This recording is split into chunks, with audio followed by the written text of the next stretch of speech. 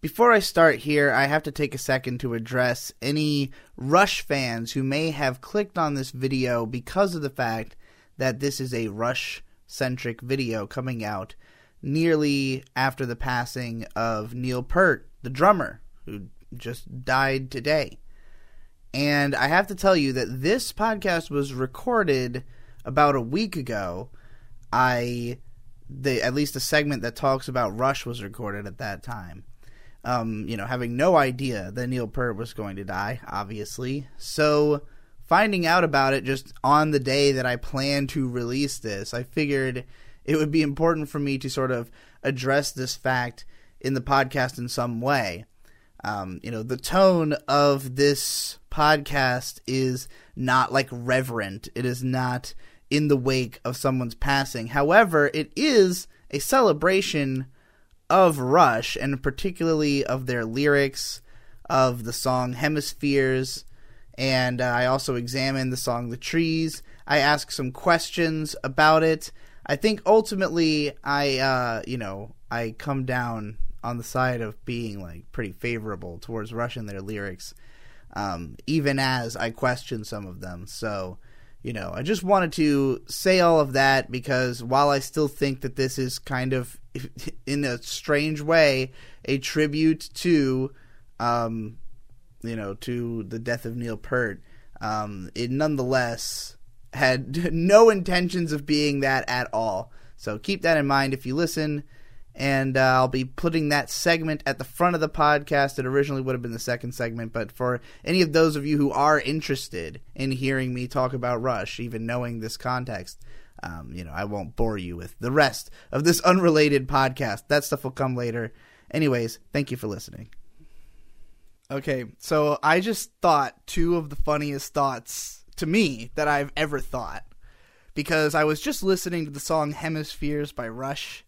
And the whole song is all about this war between the gods of love and reason inside of the brains of the people, right? And in the end, they achieve balance. And at the very end of the song, like there's this like spirit is born of the balance that they have achieved and takes form and becomes the god Cygnus. And they literally say, like in this epic choir at the end of the song, "We will call you Cygnus, the god of balance you shall be." And as soon as I heard that, I was like, Cygnus, that's a pretty cool name. And then I realized that if we were in the 70s, undoubtedly, I would demand that you named our first son Cygnus. And then I lifted him up and said that line, "We will call you Cygnus, the god of balance you shall be," and raised this baby to the sky and tried to raise him as the god of balance, a perfect concoction of love and knowledge, a single perfect sphere of a human. I would have definitely done that. And also, there's a Mars Volta song called Cygnus Vismund Cygnus. So even today, I still think it's a good name, but I would not name my kid that because I know that I will hold him up and think in my mind that Rush line, and then I'll feel like a displaced in time because it's not my generation. Rush is my dad's music. I don't even listen to Rush anymore. I listened to it when I was a kid. I still like their songs, but they're kind of cheesy. They're not like the kind of music you really just have on in the background. Really, you kind of got to be like paying attention. And they're telling these fables. These metaphorical stories about like what it really be like though. And, and like the ending of Hemispheres has Geddy Lee playing this like solo acoustic guitar, like very like, We Are the World, like ballad where he's singing about like, if love was the answer, we could all come into one perfect sphere. And it's like, he's kind of like, winking and nodding and like talking to the audience directly. Like, yes, this fable could teach us all a lesson. This story we've told today could truly, make the world a better place. It's a little on the nose is what I'm saying. I like the lyrics. I think it's a clever ending with the single perfect sphere line. Oh, you get a picture of Earth in your mind when you think about it. Oh, of course. It all makes sense. It's a story about our people. So, the other funny thought that I had is that there is like a 98% chance that when you are giving birth to my first child, as I see the head crowning, in my mind, unavoidably, I will be thinking, Kizutsuita hibi no mukou ni nani ga matsu no ka soul taker! And that I can't help. There's no turning that off. That's just, my brain goes to that when anything exciting happens. I don't think it played in my head the first time that I had sex, but that's probably because it was a weird experience. I was too busy thinking about ludonarrative dissonance for some reason during that encounter. Anyway, so I wanted to talk about Rush and Hemispheres because I was thinking about it, and I've been fascinated for like over a year now with the dynamic of the left and right brain. You know, it's not an exact, like, you know, left and right dichotomy. There are multiple parts of the brain. But this idea that there are parts of the brain which are in control of sort of your creativity, your, you know, actual, like, feelings, and like that there's another part of the brain that's just dedicated to language, and that the part that is in control of the feelings does not have speech. The language center translates those feelings into speech. And thus, while these are all working together as one mechanism, there's this feeling that I think all of us have, that there's like another person inside of our mind who is the real us. And that the one that we portray, the one that we talk to other people with, is like an attempt to communicate that real us, but it never meets the mark because they're all so different from one another that there's, you know, we only really connect on the broad similarities. And that's why, I mean, this is entirely the definition of why, like, broad versus niche entertainment is a thing. Like, broad entertainment appeals to everybody's sort of, you know, universal sense of self, but your particular inner true self built out of your experiences and your feelings that can't necessarily be put into words can be expressed in other ways. And that's a way that it connects with people. And words, incidentally, are still like the most powerful way by far that things connect with people because they have so much precision. And you can really control the precision of your words to where you can make something vague and precise at the same time. You can present something that is, I mean, like, think about the lyrics to The King of Carrot Flowers, you know, like, you can tell what he's describing, but they're very poetic and indirect, and so you have a more emotional sense of the scenario than a literal sense of the scenario of what's going on with these characters and their lives. So, you know, that is the power of words to be abstract, like music is, and to help give context to the extreme abstraction of music that we're more likely to, in not recognizing what it specifically is meant to convey, merely pick up on the elements that we relate to and then project our own feelings onto. And so, and a lot of music is intended to be projected onto. I think a lot of musicians, when they say, like, our music is meant to be open to interpretation, what they're trying to say is, like, if I tell you what I think it means, you are not going to think about what it means to you, and I want you to think about what it means to you, because music that reaches people has that broad appeal. I mean, something like Linkin Park, you know, every fucking song is extremely vague, extremely broad, very easy to project onto, very easy to relate to, and that's always been the key to their success, you know? If you listen to the song Numb, like, it could mean so many different things, and, you know, a lot of the times these songs will use their music videos to just give, like, an interpretation of the song, but often one that's so far removed from, like, what you would think of that it really makes you realize how many different ways it could be interpreted. You know, if you see something that's like, huh, you know, I didn't think about how this song could reflect this theme. Popping into my head is like Float On by Modest Mouse. You know, like, the music video is just like sheep going into a slaughterhouse, and in this particular weird aesthetic that matches with the sound of their music really well, and it just makes you feel like, huh, yeah, I mean, this goes with the song somehow, but it's definitely not what I was picturing when I listened to it by myself. So anyways, in light of the fact that I think about this sort of brain dichotomy a lot, I also think there are people who really like value and prioritize like one side of that over the other. There are some people who really, you know, prioritize the true self that's at the core of their brain that they see as like this, you know, they need to protect it, they need to express it, and it needs to have freedom. And then there are other people who sort of see it as like, we need to all be held to like a certain logical formula. And like we all are in society. And this is why a lot of the more emotional people are the ones who really like are out trying to like challenge societal norms and, you know, get people to accept different things, because they really want that side of them to be, you know, to be free. Whereas there are many other people who are deliberately subduing that side of themselves and trying not to understand it. And I think, you know, a lot of the people who, I mean, on both sides of the spectrum, these lead to insanity. You know, like if you get too lost in your own emotions, I've seen people go out in depression, because if your emotions are negative and you're indulging in them, you inevitably will, you know, lead to suicide. This is why, like, one of the main ways out of depression is discipline. And it's very hard for a more emotionally driven person, I think, to develop that kind of like logistical discipline that deliberately hampers their self-expression, deliberately puts that in the backseat and, you know, says, let's do what I have to do to survive and to make it in society.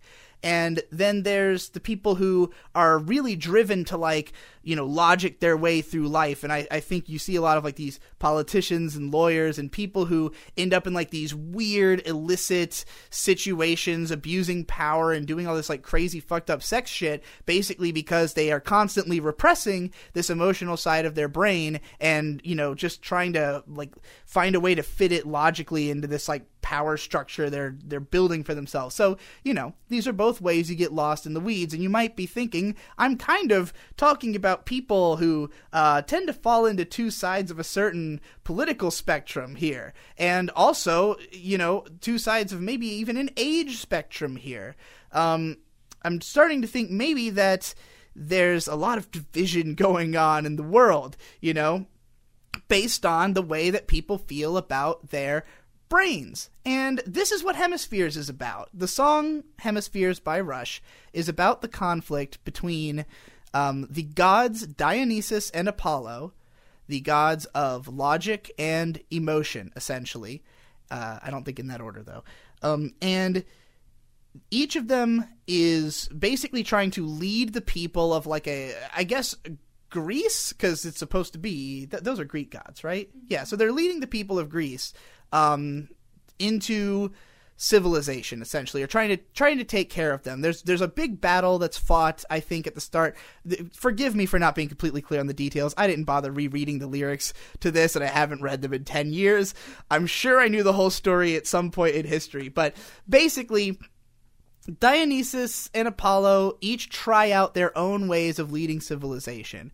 And when they are led under just logic, they're able to, you know, build civilization well. Nobody's starving. Everything's going good. It's a well-oiled machine, but people feel no drive. They feel no particular reason to continue this society because they're like, well, what the fuck are we doing this for? Like, what's the point, ultimately? And so they become depressed. So then they try out the other way. And this is where they're all just like frolicking under the moonlight and drinking and doing art, and everybody's naked all the time and they're having a fucking great time. Their hearts are filled, but then the winter comes and they're fucked. So you know, this is like a very broad, like this is like the far-flung extremes of, you know, this is a perfect, like a hemispheric example of the most extreme you could be if you only listen to one side of your brain, basically. And so in the end, they go like to war again. There's all this carnage, but then there's tales of old of a savior, which is balance, of course. So they achieve balance. Again, forgive me for not like exactly knowing how this happens. I was smoking a blunt while listening to this. I didn't catch all the lyrics. There were parts where I was just fucking zoned into the music, man. And parts where I was confused by the music because, let's be frank, like the long Rush songs, they sometimes just have like, you know, a lot of musical passages that are, I don't know if they're meant to be telling parts of the story without the vocals, or if they're just like, you know, just to make the song longer. I don't fucking know. There's parts that are just like, they go on for a while and you don't really know why they're there. But nonetheless, other than that, I guess they sound dope, but some of them don't sound as dope as others. So it's like, you know, some cutting could have been done. You didn't have to try to match the length of 2112, you know, but whatever. So nonetheless, it's still a great song. You know, apologies to the people who I know I'm like pissed off are like, no, man, I think the whole song is good. I fucking can sing every riff, dude. I'm sure I could do that, like at some point in history. So anyways, the new god of balance is born, Cygnus, as described, and the world comes together with an understanding of love. But there's something in particular about the way that the freedom is described, where he describes everybody as alone and free, but also like that they can run alone and free, but that everybody's in unity and everybody's in understanding with one another. So this got me thinking about, well, I mean, I was already thinking about this because, of course, after thinking about this song for even 2 seconds and remembering even a quarter of what I just described, my thoughts immediately jumped to a recent video I had seen on YouTube from, I don't know, some bread tuber. No idea who it was. Don't remember why I ended up on the video, but at the start, he's talking about Rush. Maybe it was about Rush. Maybe I clicked on it because I was curious. I don't even remember. But at the very start, I think he was just using them as like a metaphor for what he was going to talk about. But he's like, he basically says something like, I think praising one of their songs or lyrics, but then it's like, oh yeah, man, remember when I used to think Rush was cool, and then I found out they're like a bunch of libertarians, and I was just found this to be an incredibly strange comment on a lot of levels, but like that's like literally like the extent of what he had to say about it was like, yeah, I used to think Rush was good, then I found out they're libertarian, and now I don't like them anymore. Seemed to be like the full gist of his sentiment, and I was like, wow, I can't imagine having such a problem with somebody identifying as a libertarian, because like I understand that the Libertarian Party in America has some like real clowns in it. Like there are people who are like, they don't want to pay for roads. They what was the thing the guy was saying about the toaster? There was this one dude who was complaining about a fucking, I don't remember, man. Libertarians have said some weird shit in their party, but that's because like the Libertarian Party of America is like the most radically libertarian people in the world, because America is a libertarian country. I think that most of the people here have more libertarian beliefs than most other countries, which is why we have a more libertarian system than most other countries. And particularly, you know, in the first world, and like it's one of the things we're criticized for by a lot of people, including obviously bread tubers, because they want a more communist system. But like America has always been very much about freedom. Like that's the core conceit of the country, essentially. But the funny thing about it is that we're not extreme libertarians. We're not like the people who are in the Libertarian Party, which is why they have no shot. What we really want is like people who are basically somewhat close to the parties we have, but not affiliated with them because the parties are corrupt and evil. Like, it's not even really a matter of who the candidates are. Like, you know, if some of the candidates weren't affiliated with the Democratic Party, I'd probably have more of a like belief in them, you know, or the other party who's, you know, they're both fucking deeply corrupt. And I mean, as are just a lot of politicians in general, and I don't trust many of them, but like, it's not about the fact that they're not libertarian enough. It's that they are deeply authoritarian in a secretive and backwards way that the American public doesn't actually agree with, and they're getting away with it. Because our government openly spies on us. And the guy who revealed that to us, who is basically treated by the public as a hero, is currently in hiding in Russia. You know, writing bestsellers in the USA from somewhere in hiding. You know, where, you know, whistleblowers who reveal evil things our government is doing are dying in prison, such as Julian Assange, where, you know, the government is doing mass cover-ups on pedophilia rings and fucking just like endless blackmail fucking alien shit, man. Satanic, weird, crazy alien shit. Literal fucking goat statues on Epstein's Island, crazy fucking shit is what our government's doing. It is not a, like, dramatically libertarian thing to distrust the government and think they should fuck off and have less control over us, not because we don't think that regulation makes sense, but because these people are evil, not inherently the system or the government as a concept, the people who are in control of our government. And, like, ousting them would be like, it would take a lot. I mean, it would start with the alternative vote, which would be a big step, but then you would also just need to, like, really pump marketing into third parties. But, like, now's the time. We have the internet.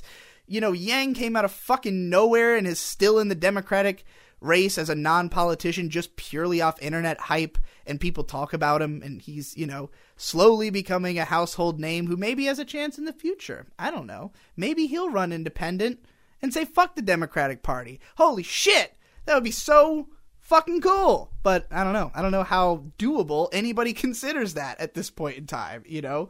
But in any case, god damn, I'm going in all directions today. This is truly a whirling dervish. So anyways, all of that is irrelevant because Rush is Canadian. So I don't even know what the libertarians are like in Canada.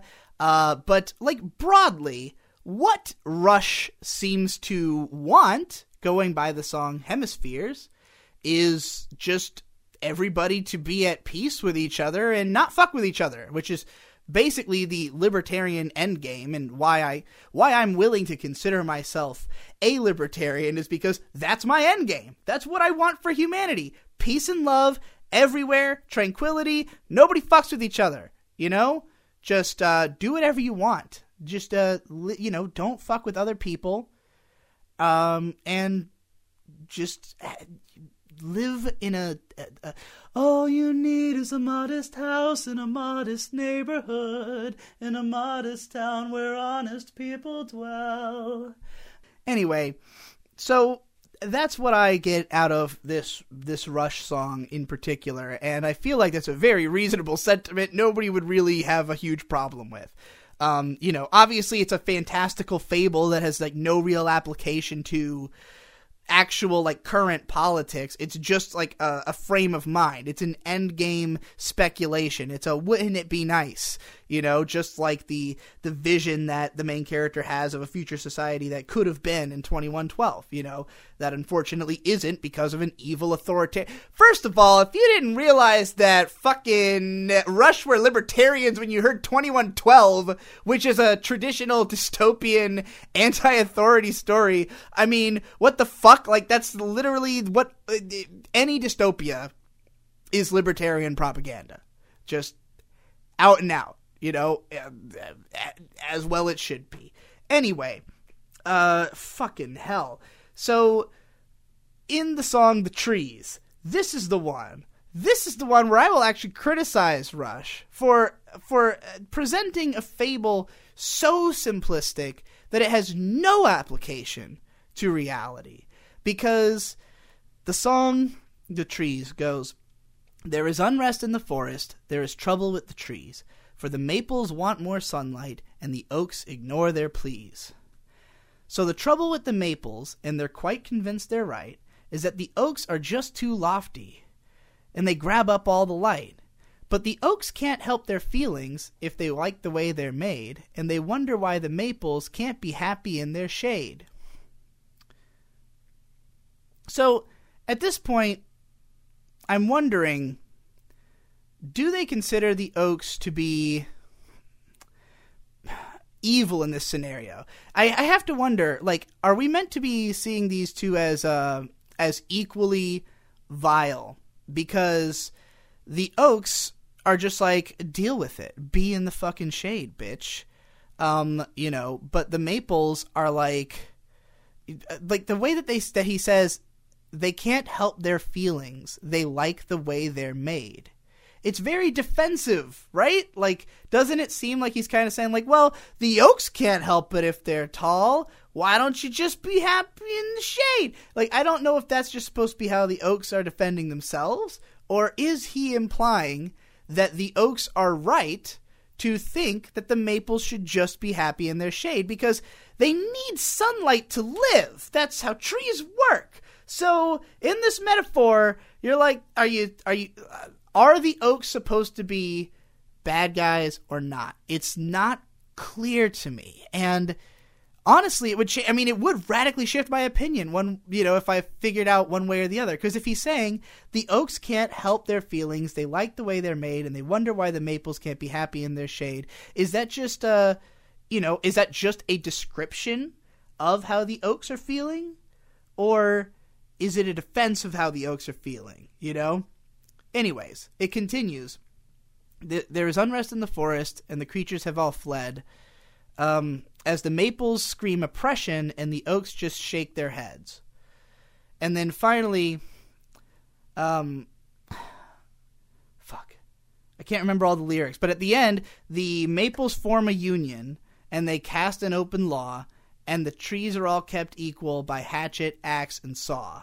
So in the end, the maples are the ones who, they decide that, we're going to do the authoritarian thing and make everybody have to be equal, but they do so by cutting everybody down. So clearly that's a negative circumstance, one way or another, however we interpret this. Whether we're meant to think that the oaks were being bastards and not compromising, or if the maples were just being completely fucking unreasonable, either way, we definitely don't want an ending where everybody gets chopped down to the same level. And, I think that, this is like a very obvious metaphor for communism, basically, right? Everybody has to be equal, but by way of the people who have, by everybody giving something up, essentially. And on such broad terms and in such a dramatic fashion, yeah, obviously not good. It's a metaphor that cuts right to the heart, doesn't it? You just picture in your head all those fucking cut down trees and you're like, I don't fucking want that. That's a bad forest, shit forest, But the point of the song should be that the reason everybody got cut down is because they never came to an agreement, and that this is what will inevitably happen if the oaks just shake their heads and don't do anything. Like, I hope that's what the song means, because ultimately, yeah, the lack of compromise on both sides, it's like, if you ignore the proletariat demanding, that you give them what they want, they will cut you down. They will eventually, overthrow you. And this is the regime they'll implement, I guess. It's communist revolution. But, I don't know if that's the way they were looking at it, or if it's like the maples just took an unreasonable extreme when, everybody would have been happier if they had just stayed where they were, because there's no move in a forest. The oaks do they even have a choice? Is there anything they can do? Is that what they're trying to ask? Because obviously in real life, there are definitely things they can do. The people, the oaks of the world, they are not stationed in place. They're not affixed to the ground like the trees are. So this is why it's an interesting and troubled metaphor, but it's really open to interpretation. When I was growing up, I always thought of it as that the oaks were being assholes. Like, I thought that was the implication. It's just interesting to think about the phrasing used and the lack of really attacking the oaks in the way that the song kind of attacks the maples as just describing them as like not listening to reason, essentially, you know? And to think if the band is, in fact, like deeply libertarian, maybe that's really how they feel. But, I mean, you can take it however you want. That's what makes art so great and why you can connect with it and why you're still quoting Rush even though you know they're libertarians. You're still thinking about their music, so shut the fuck up and listen to it, you fucking asshole. I love being self-employed, even though it has lots of problems, because there's nobody looking out for you. You have to file your own taxes. You're a contractor. You don't get any benefits automatically. I mean, granted, if you can afford those things, if you can just, afford to buy healthcare and different stuff like that, and you want to have those things, then there's no reason you can't if you are successful enough as a sole proprietor, which I basically am. I actually don't have healthcare currently, but I will probably get it before too very long, and I could probably afford it. Maybe I'd have to cut down on smoking so much pot all the time, but, obviously I don't want to do that. So, point being that I like being self-employed because I set all the parameters of my own career. I do everything in the order I want to do it. I am my only supervisor, and granted, I do make most of my money through donation. So, and through appeasing my fans via like making content that they want to see so that they will continue to watch my videos. Like, even if I was completely ad based and, and made stuff that got sponsorships and shit like that, I would still have to, please somebody in order for my job to be done. But, whether or not I decide to, worry about doing that, is completely on me. So, like, I can sit here and say, like, okay, I want to really make the fans happy, so I'm going to do this. But I can also say, I don't give a fuck about the fans. I'm going to do what's good for me, even if I lose money. I can make those decisions for myself because there is no corporate structure surrounding me. I am not indebted to anybody else.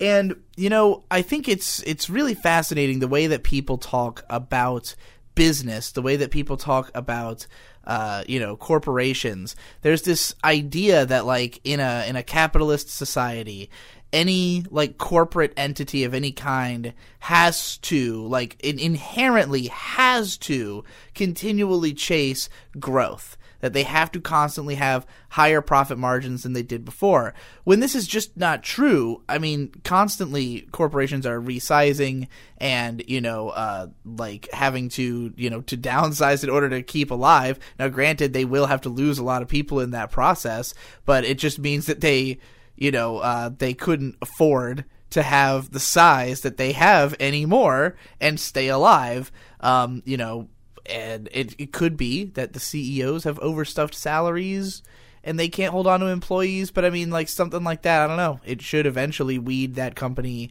out. Companies that suck to work for, they burn through employees really quickly. And so they have their own problems, of having to deal with constant employee turnover. But there's just so many different structures of how business can be done. And I do not disagree that the tendency is to favor constant growth. But, like, only, like, large Wall Street traded corporations are really, like, that concerned about doing that, Like, if there's not stockholders, if there's not shareholders, there's nobody really holding you to this idea that you need to constantly grow. And moreover, it's not as though people can't have value in a stock that, just grows in accordance with the inflation rate, because it's basically just like a place to put your money, for safekeeping. Like, maybe this company will do better with my money than I will, and I will always have this as like a bank. I don't think that's a service that's as reliable as most banks are. Then again, not all banks are reliable. Would my money have ever been safer in a bank than it would have been in Nintendo stock at any point in history? I don't know. now that I'm thinking about it. I've been thinking about buying Nintendo stock for a long time, but now that I just said that out loud, although I have a great bank, so I'm not that worried. Point being, I, as a sole business, am not beholden to constant growth. And I think that you can have arrangements with people who you're working with where there's an understanding that there is not that it will not always be in the company's best interest to be seeking growth, we should always run the company to best suit the needs of the people working there. And I think that seems to be the mentality of a lot of Japanese companies. I mean, we see how it can cause problems if a publisher or something, or a company just like tries to do more than it can. And they just, fold under the weight of the way they do things. But you look at the best run studios in Japan, like Kyoto Animation, before the fire, and Ufotable, well, before, recent years. And you just look at these studios that, at some point in time were considered to be extremely well run. And it seems as though they were not chasing growth or expansion. They're tracing just, the people who are there having a consistent, good job that they enjoy doing that, leads to good products that people enjoy consuming. And Nintendo is another good example. Like, the fact that this company has not tried to grow explosively. Like, I think that's part of the reason that Nintendo was so technologically limited over the Wii's generation, is that Nintendo themselves, as a first-party developer, is not a supermassive company. And Sony and Microsoft are not concerned about first-party development. Nintendo doesn't want to have to develop a Mario game that looks like a PS4 game, or PS3 at the time that the Wii came out. So I really think that they were thinking of it from their own perspective of like, what are we going to make? And for a company of that size, it makes more sense to make innovative things that take fewer people than, something that takes a massive team. And this is also why we've run into problems. I think this is pretty much the reason why Pokemon Sword and Shield, it is the lumpy experience that it is that this small team, who normally is enough to tackle a Pokemon game and has even been able to tackle 3DS games, just making the move to the Switch, possibly midway through development, possibly not expecting that they were going to be making a Switch game, probably is why they needed to take another year off or something. But I think they just knew that they could get the game to enough and that it wouldn't matter because they know it's going to sell anyways. So personally, I'm open to forgiveness if the next game just blows that one out of the water and is just like the real shit that, we want. But who knows what the future holds.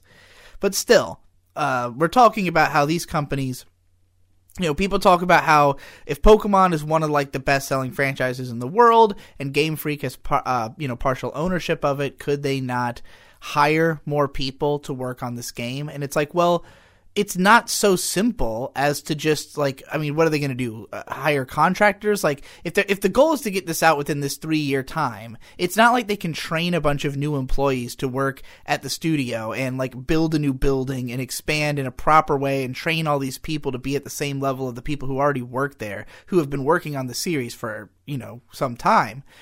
Who have been briefed, if they add more people to it, it's just going to be contractors, and that work is not going to be as good.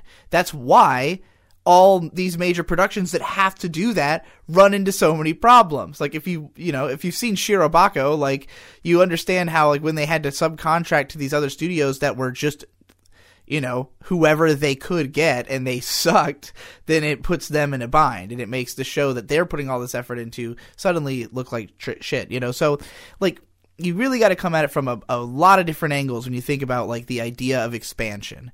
And for me, as a YouTuber, expansion is weird because it's almost like a lever you can pull, but you have to hold it down, if you will. I'm imagining one of those bamboo waterways, and there's a rope string. Imagine an aqueduct made of bamboo, and there's a rope string hanging from it, and if you pull down on the string, the bamboo will come down, and it'll start pouring water down onto you. You will have sweet, life-giving water. But if you want the stream to keep going, you have to hold the string, and it'll just dump water on you. Or if you decide that you're not that thirsty, you can let go of the string and just pull on it whenever you want. And what this metaphor is trying to describe is how on YouTube, the methods for how to be successful are very obvious. There's certain types of formulas of content, certain subject matters that are just like always going to be winners, and you can definitely go into that pool and just do that. And it doesn't have to be like soulless. Like there's certain niches that if you are doing it well, you have a ton of personality and you really know your shit, you can, it doesn't matter that like it's not, purely art created from the depth of your mind or whatever. Like you're doing something interesting. Like a perfect example of a person like this, it would be Steve 1989 MRE Info. That guy, he just reviews military rations from all throughout history, but like the way he does it is super interesting. Like the format of his videos is really good. His personality, the way, the level of knowledge he has on the subject, his ability to review food, the entertaining way that he films it, even though it's all just in his room. Like everything about the videos is exactly what it should be, and when you watch it, you just think I don't even care about MREs. I want to watch this guy review MREs because, this is like a way to learn about a thing that's interesting and be entertained at the same time. So like, you could do something like that. And if you do it consistently and it's something that enough people are interested in, then you have a case like him where all of his videos get fuck tons of views because there's just a lot of people who are interested in military rations and the videos are good. So there's no need to go anywhere else for this, like he's got such a strong personality. It makes you want to watch those videos. And then there's plenty of stuff that doesn't have as much personality, and it's a lot harder to grow a channel in a place where there's already tons of people covering it. Like it would be really difficult to start a new gaming analysis channel unless you have a strong gimmick. And I really watched this sort of sad tale play out for myself where me and Tom launched the I Am Games channel.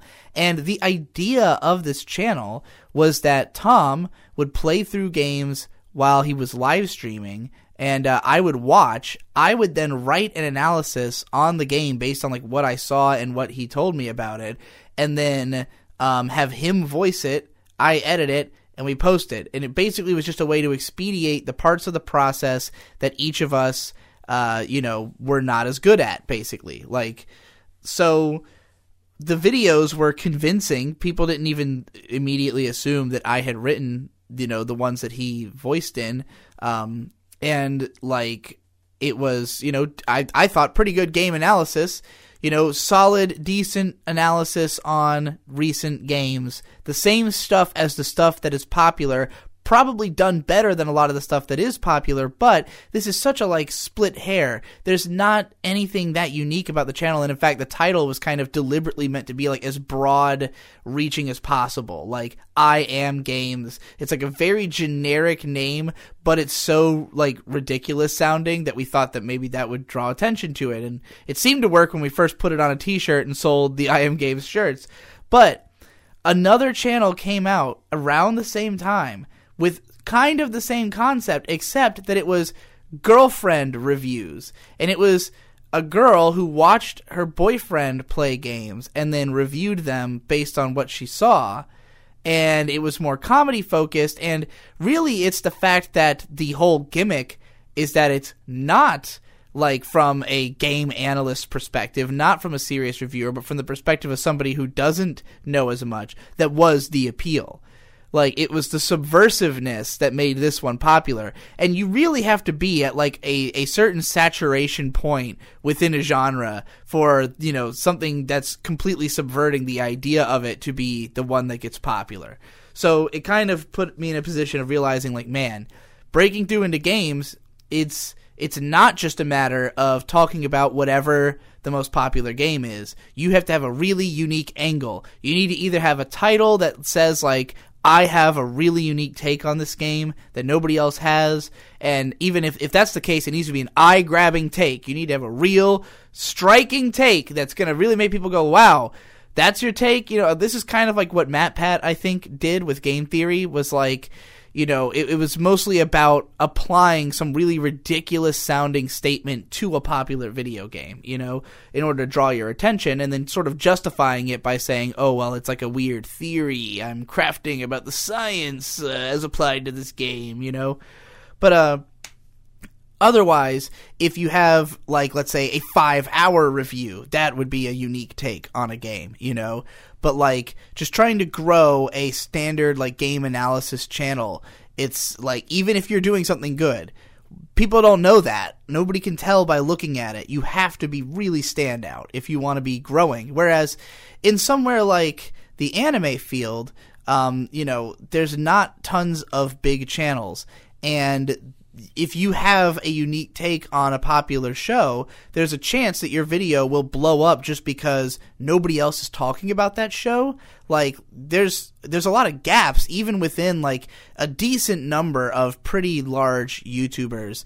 Anime sneaks up on you sometimes. Sometimes shows get popular out of nowhere. Sometimes you happen to be the person who is right on the best take, right, you know, in the pulse of the moment, and you propelled it forward. And, like, there's a lot of right place, right time involved with being successful on YouTube. You really have to be able to read the trends, see the tide, or just be in the zeitgeist yourself, you know? I mean, obviously, the best way to be feeling the same way that everyone else is feeling is to be doing the same thing that everyone else is doing. So if you're just keeping up with the current shows naturally, and you happen to be the first person to talk about the crazy shit that just went down, you might be the person who's going to blow up before even the bigger names get to it. Or when they do get to it, it might boost your numbers because you show up in the related videos. So you can kind of dip into the well with anime, as I mean, so like with video games, like, you know, if you just cover the latest, biggest thing that everybody else is covering, you're lost in the shuffle. There's a chance you could be the first person to talk about some kind of indie darling. And you know, there was a time in IM Games where I was close to doing that with Crosscode, and, you know, there was like one other video that had no views, and I was like, I'll make a big ol' analysis out of it, and maybe people will care. I never ended up doing it because the game was so long, I couldn't beat it in time for its relevance in my mind. But then somebody else did the exact thing I was planning to do and had a huge success with it, and I was like, well, you know, there you go. That's the exact tide that was the place where I was picking up my surfboard, but then I thought that wave had already passed me by. Turns out it just wasn't done building yet, you know.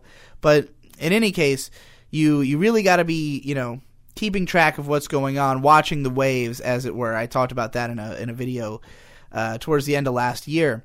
But you know, you also can create your own waves if you are somebody who, you know, has the ability to just make a splash with your own content, your own personality, you know, not even having to talk about other things or making something, you know, newly controversial in a way that it wasn't before. You know, like something like my most boring taste in anime video is definitely a making waves video. You know, there was no waves about this thing until I made waves about it.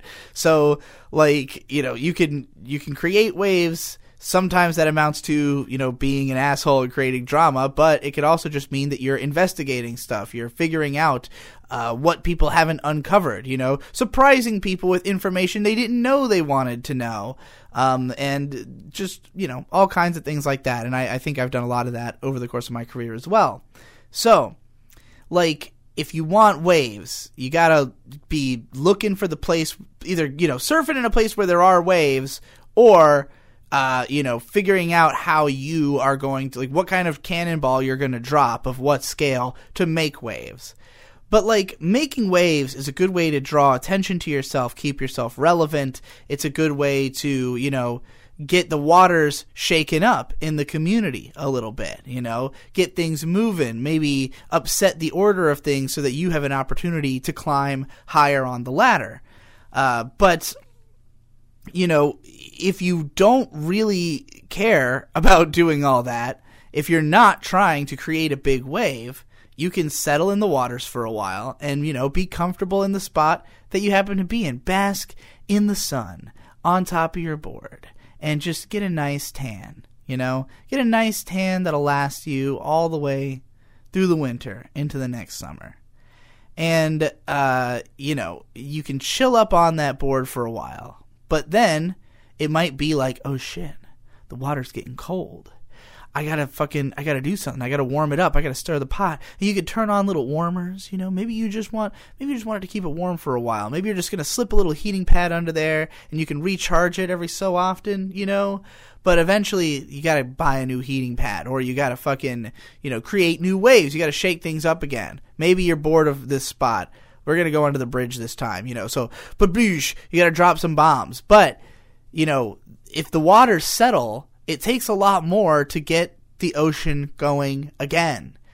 And especially on YouTube, where your viewer retention is everything. And it's really, I don't think YouTube is even gives a fuck about the view counts at this point. Because when you go into the new studio, the new analytics, it tells you watch time first and foremost. It doesn't even tell you about views.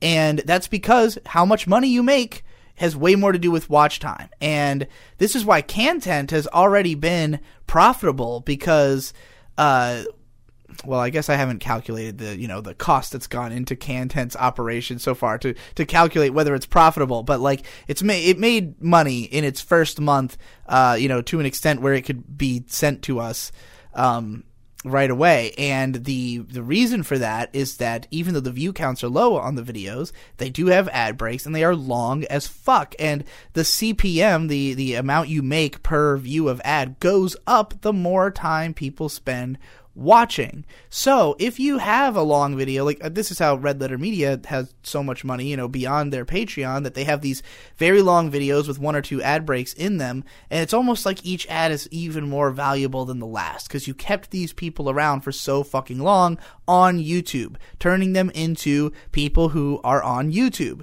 And so YouTube really values the playlist. You might have noticed they have this the watch later feature that they're really pushing. It's on all the thumbnails now. It's very easy to accidentally click, but they want you to build a playlist. They want you to grab a bunch of videos you want to see, make a playlist, and watch it all day. They want you to, consume YouTube the way you consume Netflix, which is just in a mindless fucking haze. And the only way that you can, as one creator, cause people to do that is through either massively successful videos of decent length, like say 10-minute video, but it's got 1 million views. That's a lot of watch time between all the different people who are watching it. But no individual view is worth as much as if you have 100,000 people watching a video that's an hour long with 3 ad breaks in it will make vastly more money, I think, even than that 10-minute video, just because of those ad breaks. I don't know. I'd have to do the math on that. I don't know exactly what each would be worth, but it would be. It's just like you can use any of these methods to achieve success through YouTube's metric, and to keep people paying attention to you. However, people don't want to always they don't always want what they consume to be something lukewarm just meant to fill time. They want it to also have things that they can rewatch, that they'll remember, that they'll share with people. You need a balance of spicier and milder content really to survive on YouTube. Unless you can somehow be spicy all the time, which is, I think, what Mr. Beast has found that way of just his mode of thought on what to do for a YouTube video is, what can I do that will get your attention every time, just because he can. And that's the whole modus operandi of the channel. It has no real other, meaning beyond that. But anyways, so my ability to control when I do or don't want to make waves, when I do or don't want to, try to really put myself on the grind for making more money, or put myself on the grind for making stuff that I really want to, or, creating new revenue streams, or just doing different things about my channel. I really have a lot of control, a staggering amount of control over my job. And the way I look at it, it's the reason that I care about having things that way is that, like, I see my art as a part of me, you know, and it's like my art and myself are intrinsically intertwined. I don't want to do my art for other people. I don't want to do, you know, I don't want to make things because or work because of the fact that other people need me to work. I want to work because I want to work. I want to work because it's my desire is to create something and you know, or do something, and there's no other reason. It's just that I want to do it. It might be that I want to do it because I want money. You know, like if, say, let's say doing my rants. I don't always want to do rants about things that people want me to rant about, but I do want to make money, and this is a way that I am willing to make money, you know. But, like, I only do it when I want to. I don't do it if I don't want to. If I didn't want to do it, I would cut the tier out of my Patreon and it wouldn't be there anymore, you know? I would find a different way. I will only do things like, I mean, all of the tiers are things I made up. You know, I'm not beholden to any of these tiers existing. I have canceled tiers plenty of times before. I've had ones where I just, you know, the reward tier just didn't work out. And so I just killed it after like a month or two because I was like, this isn't something I want to do. Thought I did. Don't actually, you know.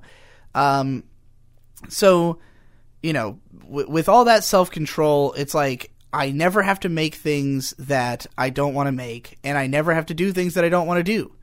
And I think about what it means to, like, work for somebody else, and to, especially in the arts, to have a job like mine where you are, you know, giving away your whatever creativity you have, you're using it in service of somebody else.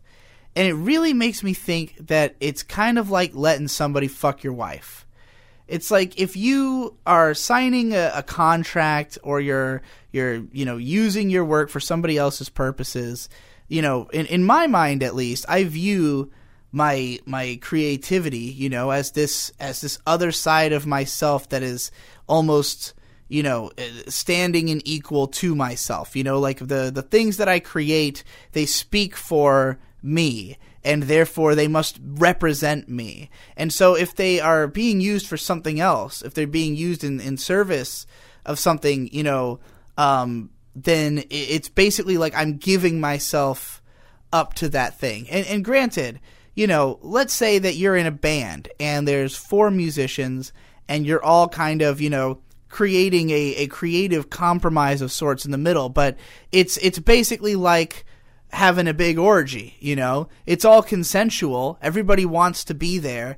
Nobody's like sacrificing what they want to do because they think that, you know, they're being like held down by the rest. I mean, maybe they are if it's a negative situation, but ideally everybody is just doing what they think will lead to the best result, you know, because they think the result of what all of them are doing together is greater than what they can do individually, or you know, not even that it's greater, but that it's a different experience which is equally valuable, you know. So it's like you know, you're working together, and that is like more of a shared experience. But it's like, if you are, let's say, you know, you have an idea for a movie and you sell it to a studio and they tell you, oh, we're going to do this and this to it because we think that's what audiences will react to better. We're going to change the ending.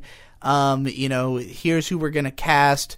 And, you know, you don't get a say in it. Like, you have basically just given them your wife, and they're just going to do whatever they want with her. You know, like, this is not a group activity. This is not multi-love.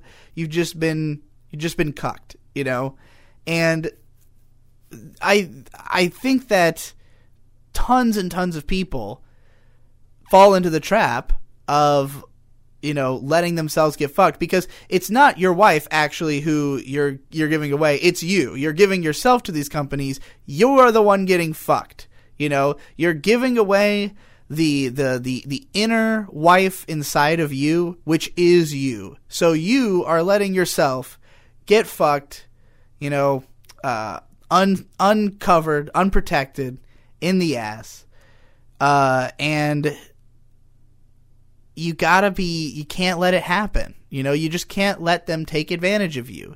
You can't let, corporations and people with contracts and anybody who just wants to take advantage of what you have and use it to their benefit, you know. And they'll tell you that it benefits you just as much as them, but a lot of the time it benefits them more than you, and they don't really have your back. Now, granted, again, much like, you know, being with a band, there's plenty of record labels out there that are great. You know, there's plenty of people who, there's plenty of game publishers who are great. There's plenty of people in the industry who you do want to work for, but you really have to know who those people are.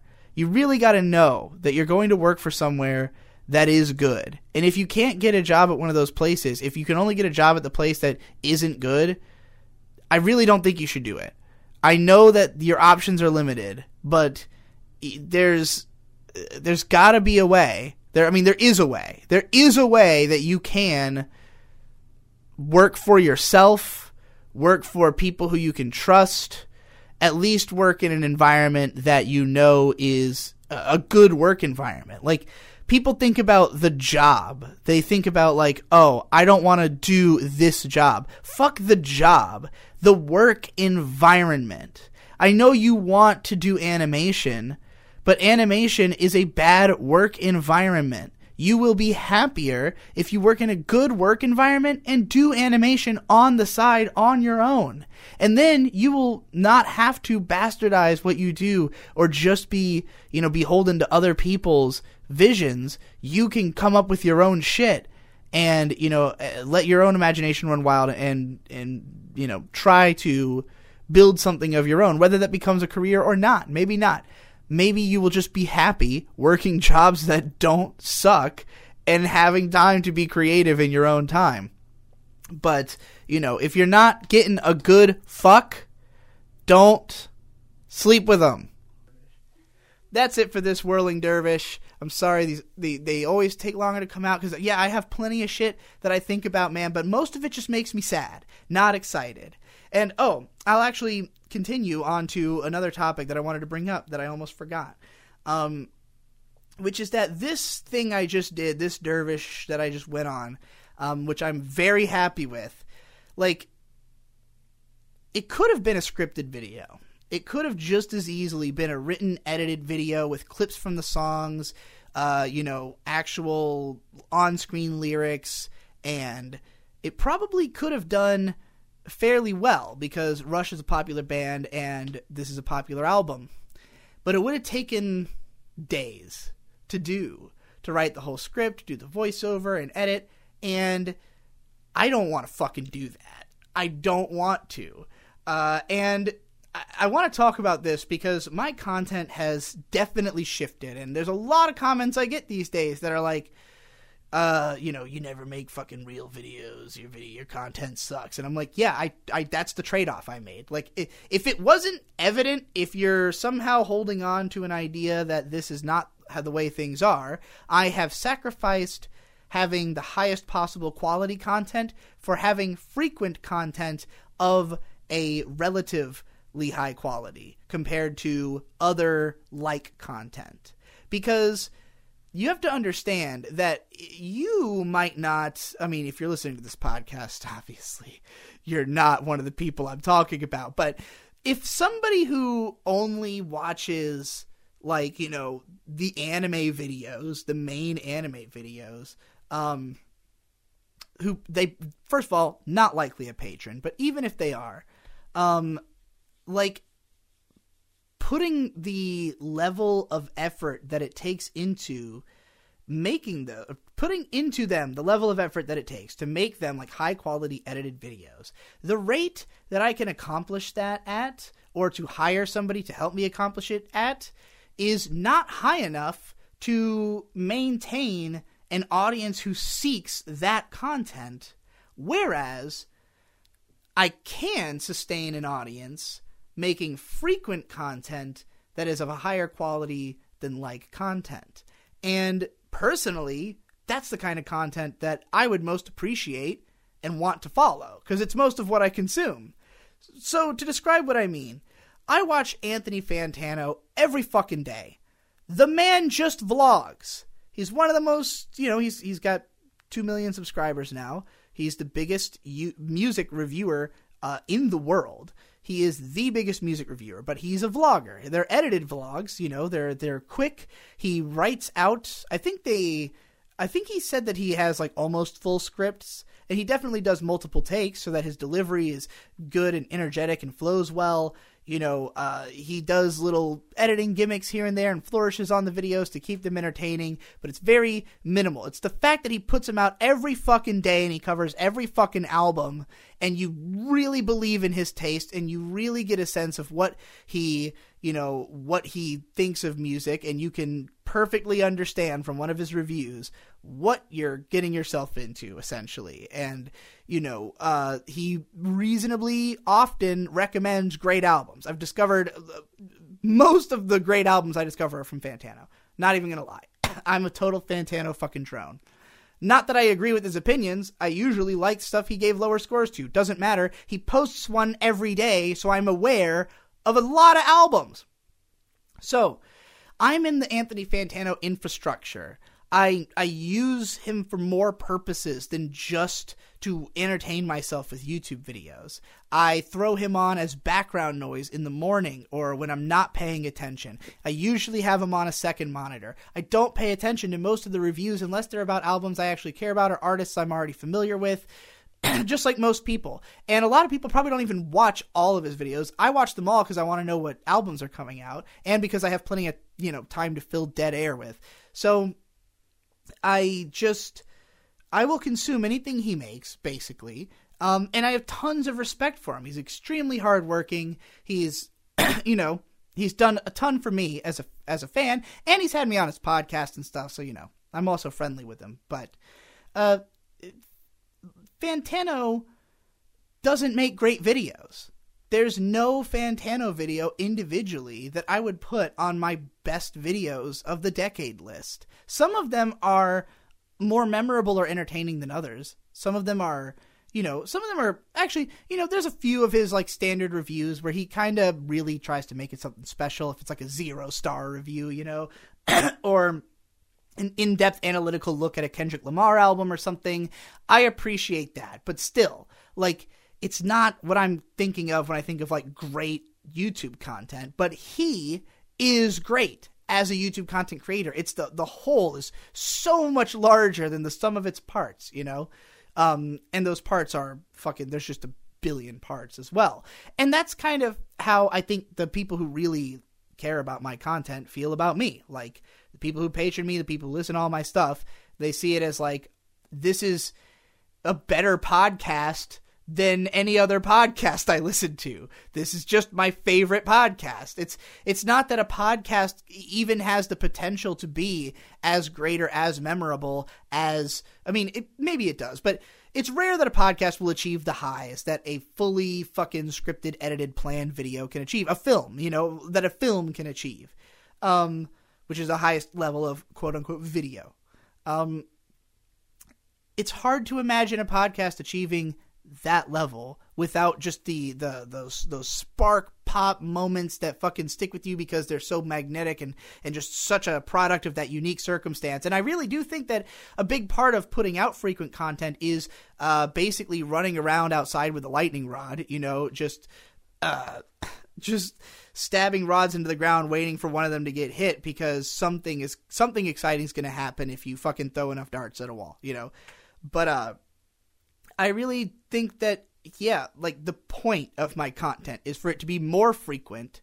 And I, for a long time, kind of didn't even really see it that way. Like, I used to see my Patreon as giving me the excuse to work on longer videos. And I pretty much advertised it that way for a long time, Like, the idea was always like, oh, if I make enough that I can spend a whole month on one video, I'll be able to get done all these gigantic video projects.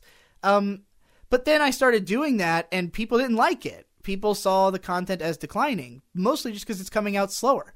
The videos took longer to make, and people were, granted, I would also be putting out lots of other content alongside those videos on my side channel, but I think that people looked at it as like, he's like, the thing is, all that other side content was tiny and didn't take the kind of, like, I used to put out 4 fully edited videos a month. So each one of those took an equal amount of effort about a week, If you make one video that takes the editor a month to do, then, or even takes me a month to do if I'm the editor, then that means that, like, all I have time for while I'm doing that is other small videos. And that's the model right now. That's how I've been doing it.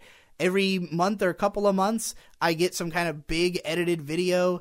But, like, for the most part, I'm putting out tons of other shit, tons of vlogs, podcasts, let's plays, whatever the fuck, and even just smaller edited pieces or smaller written pieces. And I really want to get more into just like writing scripts and reading them on camera, because I've always been limited by this idea that, a scripted video means an edited video, because I don't want to have to, have just all these constant breaks where I had to edit every time I flubbed the script. I don't like that, the constant jump cut feel for a script being read. But after like watching Don Jolly, who will basically just, he doesn't edit any of the mistakes out. He just kind of plunges through them, and his videos are great. And he's one of my favorite YouTubers. So, looking at that, I was like, I really should just write more scripts and just read them into the camera, because it's not only not really in my nature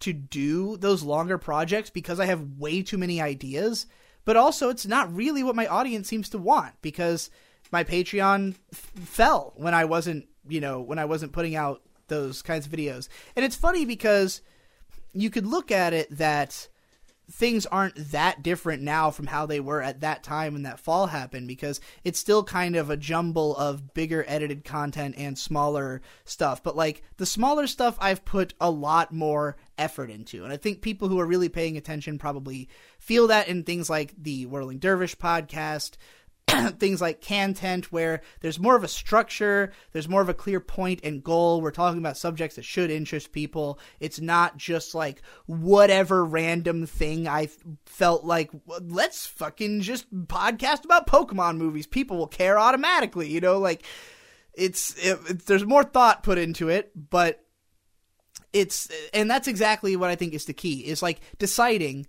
how important is this idea that I'm having, because this Rush idea, like when I pictured it as that fully edited video, I was like, that would be such a good video. It would get so many views, but I don't want to do it. Like, I will have other ideas. There's other things I'm working on right now that I want to do, that I have a ton of backed up shit. I have tons of Patreon. I'm steeped in the mire. I ain't got time for new projects. I basically wrote out like a plan for January. Nothing is getting added to that. If any new ideas are formed, they will be podcasts or fucking scripted vlogs. That is the breaks. Sorry to anybody who doesn't enjoy that type of content, but I know you guys do. Pantsu, do you have anything you want to say before we log off? I gotta poop. Holy shit.